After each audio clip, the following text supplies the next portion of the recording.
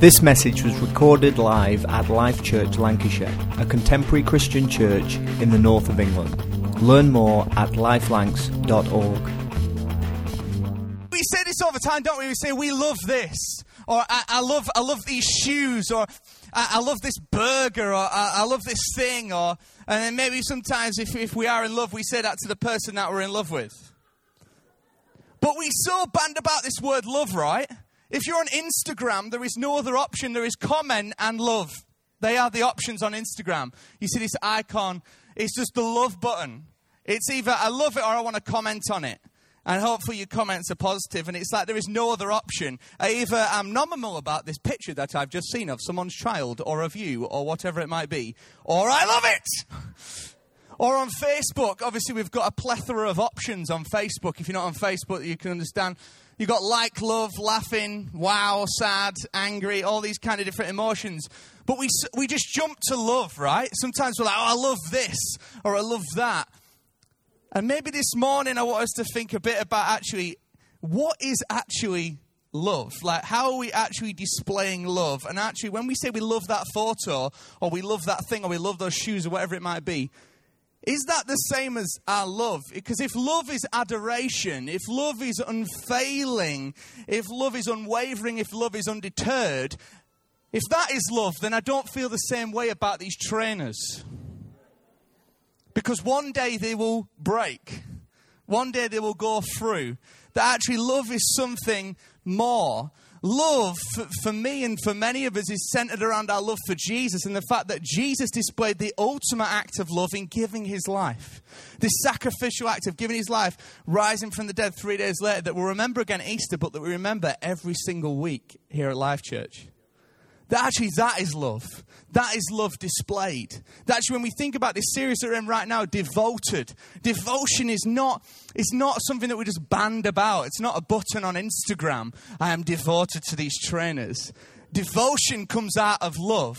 Devotion comes out of commitment, and we get to do that. God is inviting us into a life of devotion because he is so devoted to us. You know, this morning, if you didn't know it, Jesus is devoted to you, and he is so devoted to us that he died on a cross for you and for me. That is his devotion.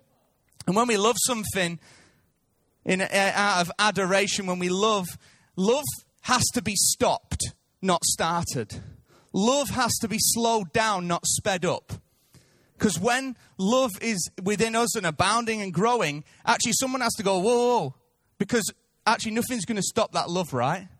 Someone was going to have to stop Jesus from coming to rescue us. Someone was going to have to stop Jesus displaying that love. And nothing did, obviously, because he did it for us. That actually our love for God and for what he has done and what he is doing is our opportunity to display that adoration back to him. Our worship to him is our outpouring of love. Our worship, our display of love to him. Our adoration. And I want to encourage us this morning that actually God is inviting us to be worshippers, not just on a Sunday morning in a song, but actually for life. You see, we get to love him. We get to love God because we get to make him number one in our lives because he already made us number one when he died on the cross. He already put us first. We get to choose to love him because he chose to love us. He made us so important that he would die for us, so we get to make him the most important person, God in our lives, above everything else. And we get to show that love and adoration back to him. So this love that surely we want to have for him because he has shown for us, surely we can't contain that, right? Surely we can't just say, hey, I'm just going to sing a few songs on a Sunday morning. That's cool. I'll display my love to God. And that's it done. It's in a nice little package that is presented to me. And I get to do that. Well, actually, love is surely so much more expansive than that. I want to love God way more than I love that picture on Instagram. Way more than I love those trainers. Way more than I love a car. Because actually, I say I love those things, or we say we love those things, but actually, it's not the same. It's that adoration, that unwavering, undeterred love that God showed for us. So this morning I have a question for us, and I want to keep coming back to it. What happens in the gap? What happens in the gap? There's lots of gaps in life.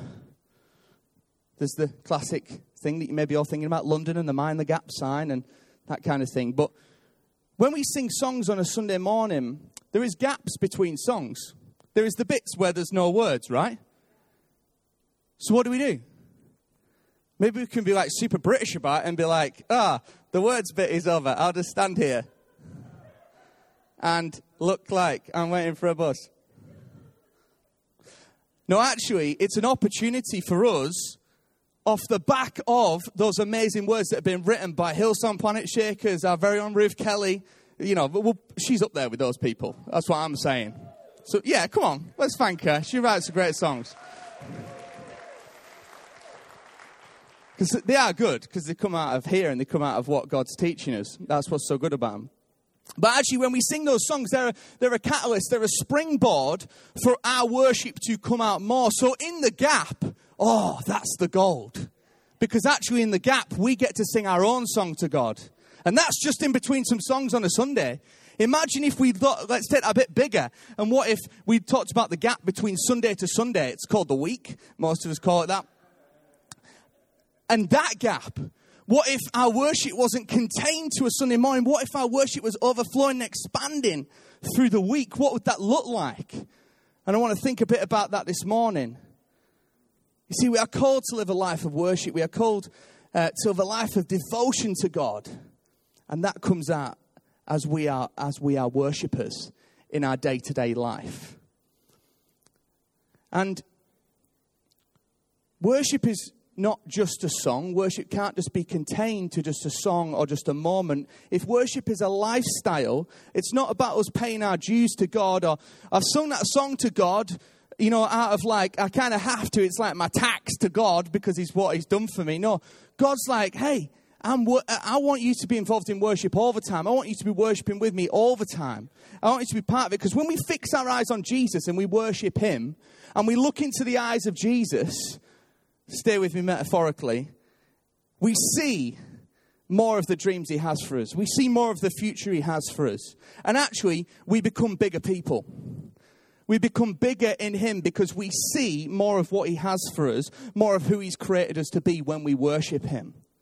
That's the beautiful thing about worship. Worship makes our lives bigger. You see, some of you will notice it's a simple thing, but about goldfish. And you may have heard it before, but goldfish only grow to the size of the space that they are put in.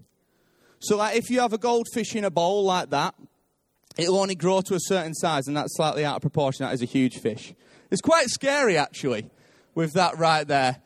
We'll remove it in a second. But actually, if you took a goldfish and you put it in a pond, which is like, 20 times the size of the bowl, then it grows bigger because of the size of the space it's in.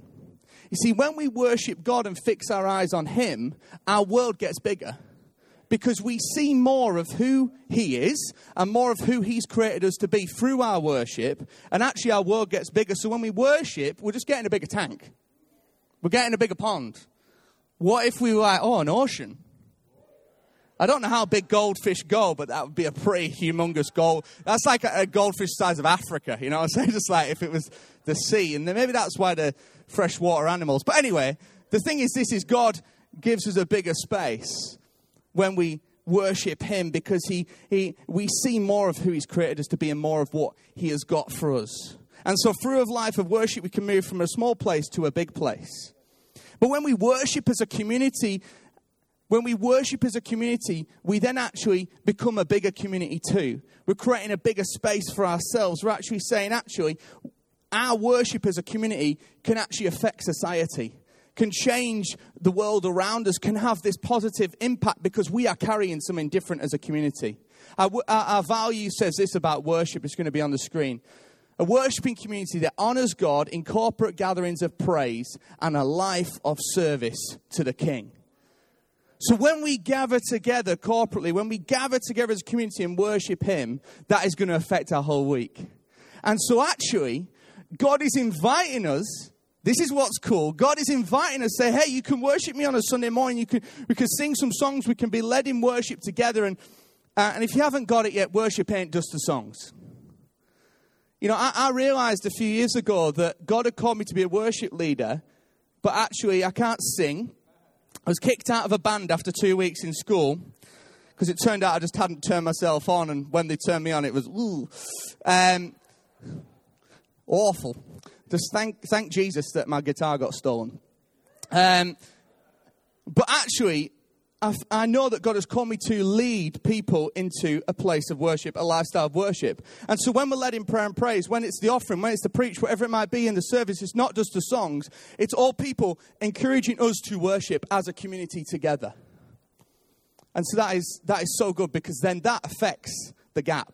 That affects the gap between Sunday and Sunday. If we allow that to overflow, God is inviting us to say, actually, hey, if you let this expand, it's going to be awesome. Because it could not just change us, but it could change society. And how good is that? And what I love is, when I look through the Bible, I see a bunch of people who worshipped in some incredible ways. Check this out. Noah, when he built the ark, that was worship. Because he was being obedient to God, and he was following God's leadership and saying, actually, I'm building something that can only be from God. Moses leading the people out of Egypt, that was worship, because he was saying, God, I'm following you and I'm doing what's right. I'm leading the people to a place of freedom. Worship can bring freedom. Joshua leading people into the promised land, to a bigger place and a bigger space. Deborah and how she led justly.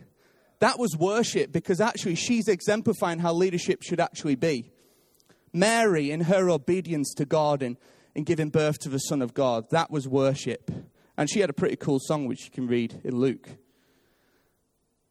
Mary and Martha in their devotion to Jesus, in different ways we see that. Lydia in her leadership of the church. Paul in his resilience against challenge after challenge was worship, saying, my God is bigger than these situations. And David was known as a man after God's own heart. They're just a few examples. And we see worship in these examples as it became counterculture in society and the people around them, and it affected and permeated through what was going on, because they were living lives of worship. They worshipped in the gap because they realized worship was not just in the songs, but it was actually how they lived their lives completely, how they led, how they did everything.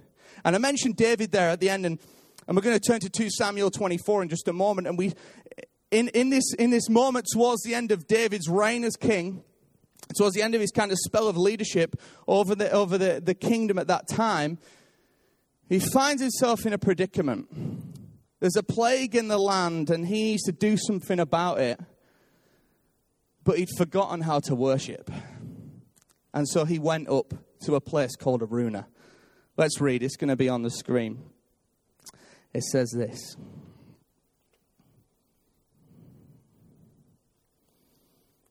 On that day, Gad went to David and said to him, go up and build an altar to the Lord on the threshing floor of Aruna the Jebusite. So David went up as the Lord had commanded through God. When Aruna looked and saw the king and his officials coming toward them, he went on and bowed down before the king with his face to the ground. Aruna said, why has my lord the king come to his servant? To buy your threshing floor, David answered, so I can build an altar to the Lord, that the plague on the people may be stopped. Aruna said to David, let the Lord my king take whatever he wishes and offer it up. Here are my oxen for the burnt offerings, and here is my threshing sledges and ox yokes for the wood. Your majesty, Aruna, gives you all this to the king. Aruna said to him, may the Lord your God accept you. But the king replied, this is the brilliant bit. David said to Aruna, no, I insist on paying you for it. I will not sacrifice, I will not give, I will not worship God, worship the Lord my God with burnt offerings that cost me nothing. I will not give to God what cost me nothing. So David bought the threshing floor and the oxen and paid 50 shekels of silver, fair bit in modern. David built an altar to the Lord, and he sacrificed the burnt offerings and fellowship offerings. Then the Lord answered his prayer in behalf of the land, and the plague of Israel was stopped. David went to worship. What was David's motivation for worship? He wanted to stop the plague. But David had forgot that he was created to be a worshipper. And so he found himself in the crisis moment going to worship just to get out of a crisis. But I believe in this moment that he refound his heart as a worshipper. Because the turning point there was he could have just taken the easy option. This guy's basically, he's like giving him the full package. I'll give you the worship package. It's the brand new CD. It's even got a poster with it. You know, you can like worship, and it's even got a candle. You know, if you're into that. And it's like the full worship package. I don't know who's giving out that kind of stuff. It's like the full worship package. And David's like, no, this worship's got to cost me something. I've got to give to this. He needed to worship to save the people, but he found his heart as a worshipper. And he needed to worship. And actually, if you read back in 2 Samuel 24, it was actually partly his fault that the plague was on the land because of a mistake that he'd made. And he was trying to come back to God and say, actually, hey, you know, I need to come back to you. I need to, and thank goodness it doesn't work like that anymore because of what Jesus has done for us. And so what is our motivation for worship? You know, when we worship, are we like, God, I've worshipped a bit. I'm just going to twist your arm back. Will you now answer that prayer? Is God our vending machine? Have I put enough money in? Have I sung enough songs? And if I hit it on the side, I might get 2 chocolate bars. Is it a one-armed bandit that we pull and hope to win? That actually, our worship is none of those things. Our worship is out of adoration and love for him because he loves us. It's a response to what he has done for us. And when we worship, God will bring breakthrough. But sometimes it's not how we imagine. It's not necessarily how we exactly picture it. It's not like I've put this amount in, now I want exactly this. But God will bring that. Because God has good things for us. And actually, God says if we ask, he will give us some of those good things. And so our worship isn't about demanding what we want from God. It's an invitation to lift him up to where he should be, his rightful place. And say, God, we love you so much because of what you have done for us. And actually, that's not just about the songs we sing, but that's about every aspect of our life.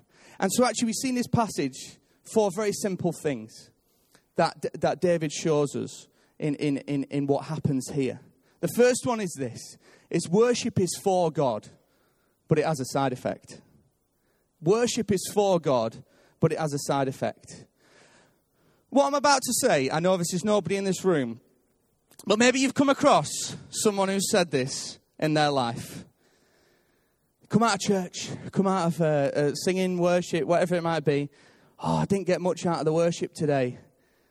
Ooh, that's awkward, isn't it? Ooh. I just have a little cue card in my pocket that says, it wasn't for you. And that is my response. So if you ever say that to me, that is the response. You already know it. So you might not want to talk to me about that. That's cool. But actually, I didn't get much out of the worship today. We've kind of got it the wrong way around. I don't know who they are. It's nobody in this room, as I already said. Caveat. Disclaimer. That actually, one of those words. That actually, worship is completely for God. Worship is for him. But as we already said, it helps us to be bigger people too. And that is the side effect.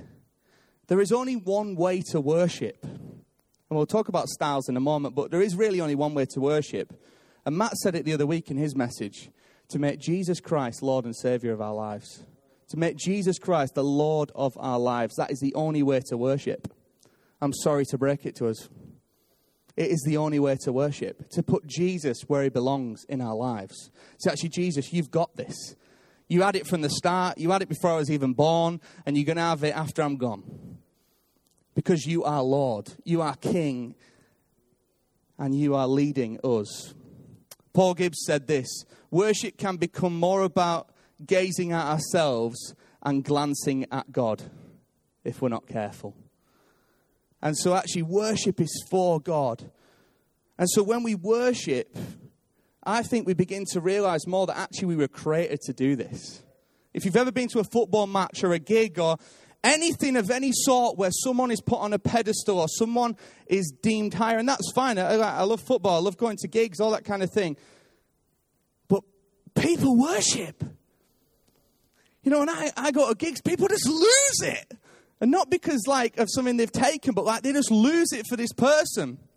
They're just like, I cannot be more committed to this person in this moment. And I'm like, it's so obvious when I look around. We were created to worship. We were created to kind of wear some sort of brand or badge that represents God. And we see that in life. Like, some people love Adidas and other brands are available. And it's like soaked in it. They got it tattooed on them. And it's just like, that is worship too. And whatever it might be, we see it in society all the time, that actually we were created to worship. But we were created to worship King Jesus. And you see, David had got confused. And I say this in the softest way possible because actually I get confused at this same thing sometimes. And God has to bring me back. That David was busy building his kingdom. And God wanted him to be part of building his kingdom. And so at this moment, David realizes, I believe, actually, this should have always been about building God's kingdom. This should have always been about what God is up to. And so worship points to God. Our lives point to him in how we live. And the side effect is that worship is key to our future. Because actually when we worship, we, as I already said, we see the dreams and future God has for us. And that is an awesome side effect. It unlocks dreams and Jesus gives us fresh vision. So worship is not just songs, but it's what happens in the gap. The second thing is this, is worship is my rhythm and it grows me. I've kind of put some my's and me's in there because it's for all of us and you can speak that over your own life. Worship is my rhythm and it grows me. See, there is only one way to worship and that is to make Jesus Christ Lord. There are many different styles of worship. You know, in song, in dance, in rap, and they're just some of the ones I do. Fast songs, slow songs, whatever it might be. That actually, that's just even in sung worship, in corporate worship, in community together. But worship is so much bigger than that. Worship is so much bigger. This, on a Sunday morning, is a catalyst for our worship for the rest of the week. It's a springboard for our worship. It's a springboard for how we are living. So what happens in that gap? You know, when we think about our personal lives, the way I would sum it up is this, is to put Jesus number one in every aspect of our lives. It says in Matthew 6:33, seek first my kingdom of God above everything else, and I will provide everything that you need. And so worship is going, God, you are number one in this. You're number one in my decisions. You are number one in the route to take. You are number one in who I'm friends with. You're number one in all these aspects. That is worship because that's going to reflect out. People are going to notice that. People are going to see that. It affects everything, and that is beautiful. And so what if we worshipped? What if? What if our worship as individuals, what if the life we lived affected the whole of society? What if actually people saw something so different in us that they were like, wow. They just carry a different attitude. They carry something different. They seem to just live a bigger life. They seem to have a bigger picture. They seem to have a dream. I used to have one of those. Actually, people want to get around us and be like, I just want to be with these people because they carry something different. It's because we're worshippers. What about in my work life? What if, I'm just suggesting, we went the extra mile and did like an extra job. Not like, take on an extra full-time job, but like did an extra task or did an extra thing or actually in the canteen at work, we spoke good of our boss rather than just tried to like hide away from the people who were talking bad about him. What if our worship overflowed into our work and the way we worked and we did it with excellence? It's going to catch people's eyes. People are going to see something different. Not just about earning brownie points with our boss, but because we're worshiping the King. Because we're living a life of worship. What about in our family? I don't have kids, but I do have a family. That's how I see life. And not just because I am part of a family, but actually because I'm part of building a family. And not just in our youth ministry, but we get to build a community and a family together. That actually, what does worship look like in our family? Is coming on a Sunday morning a question? Is feeding someone a nice idea? Is prayer for emergencies only? Is encouraging others just for telepathy? That actually, what does our worship look like as a family? What is our culture as a family? Our direct biological family, what is our culture as a family? What does that look like? What does it look like to be worshippers together? And then when we worship together, our corporate worship as a community worshipping God, that honors God as we praise him together, that lifts him high, that puts him in the place that he should be? What if when we gather, the reason we gather, or part of the reason maybe in our minds is, actually, I need this as much as I'm bringing. Actually, I need Sunday mornings because actually it reignites my spirit to worship. It takes me up a level. It just goes, come on. I can worship this week. I can live as a worshiper. I can believe. I can see God do more. And so the gap between songs as we bring our praise in our community, but the gap in the week. And so David's rhythm, he got back in rhythm because of a crisis. Crisis will come, and if worship is our rhythm, then that'll just be absorbed into our regular worship. Worship is my rhythm, and it grows me because it makes me a better person, makes me a better co-worker, makes me a better brother, uncle, parent. Third thing is this, just as the band join me. Worship is my thankfulness because he is thankful for me. Worship is my thankfulness because he is thankful for me. It says in Zephaniah 3:17, the Lord your God is with you, the mighty warrior who saves. He takes great delight in you. Come on, receive that. In his love, he will no longer rebuke you, but he will rejoice over you with singing. I'm thankful because of everything God's done for me. But God is thankful for me too. God is delighting in us. He is singing praises over us. Really simple thing about praise and thankfulness. Glenn Barrett once said this from this stage. He says, praise is the precursor to breakthrough. Praise is the precursor to breakthrough. David built an altar to praise God, and God brought the breakthrough. When worship is our life, when life comes at us, when life happens to us, because we all know it does, there's a lot of little man with a pointy stick trying to get us, life is going to happen. It's our choice what we do. On New Year's Eve this year, sorry Dad, I haven't checked if I can share this, but I'm going to. On New Year's Eve 2018, we received more bad news about my dad's cancer, and it was not the best New Year's Eve on planet Earth. I'm going to be really honest. It was not. And it was just not looking, it was not good news. But we made a decision as a family in the sadness, in the tears, in that moment to go, actually, no, we're going to praise God. We're going to believe God for what he can do. And not just so we can feel a bit better inside, but so that we don't curl up in a ball or dig a hole in the floor and just be consumed by our problems and what is happening to us, but so we can lift our head up and actually go, God, I think he might have this. I think God might be in control. What if I try to see through the mist and the darkness and the thing that's in front of me and see that actually God's got this? And then what was really cool was there was a little answer to prayer, part of an answer to prayer that a reading that he has for his cancer dropped from 10 point something to 0.34 a week later. I don't think that was a coincidence. I just don't believe in coincidences. But we've got to believe that God has the breakthrough because our thankfulness will carry us through. Praise helps us stand when we want to just curl up in a ball. Praise says, let's go again. Praise says, have a go, you mug. Praise says, what is the best that can happen? And so when we praise together, it changes the atmosphere in here. But then it changes the atmosphere in here as we walk out, as we carry that. And just as the band begin to play, the final thing is this, that worship costs us something. We keep hinting towards this, that actually the thing that David did was, he said, no, I'm not receiving the worship package. I am paying for it myself. No, I insist on paying you for it. He says, I will not sacrifice to the Lord my God burnt offerings that cost me nothing. We were created to worship, but worship will cost us something. It says in Romans that we are called to be living sacrifices, to give our bodies to God because of all he has done for us. So let us be living and holy sacrifice, the kind that he will find acceptable. This is truly the way to worship. And sometimes we get so caught up in the worship wasn't great for me. Or I want worship. I want this kind of worship or that kind of worship. But actually when we live out in our lives, in our day-to-day, in the gap, we go, actually, that gap is for me to worship. The gap in the songs is for me to bring my praise. The gap in the week is for me to live a life of worship.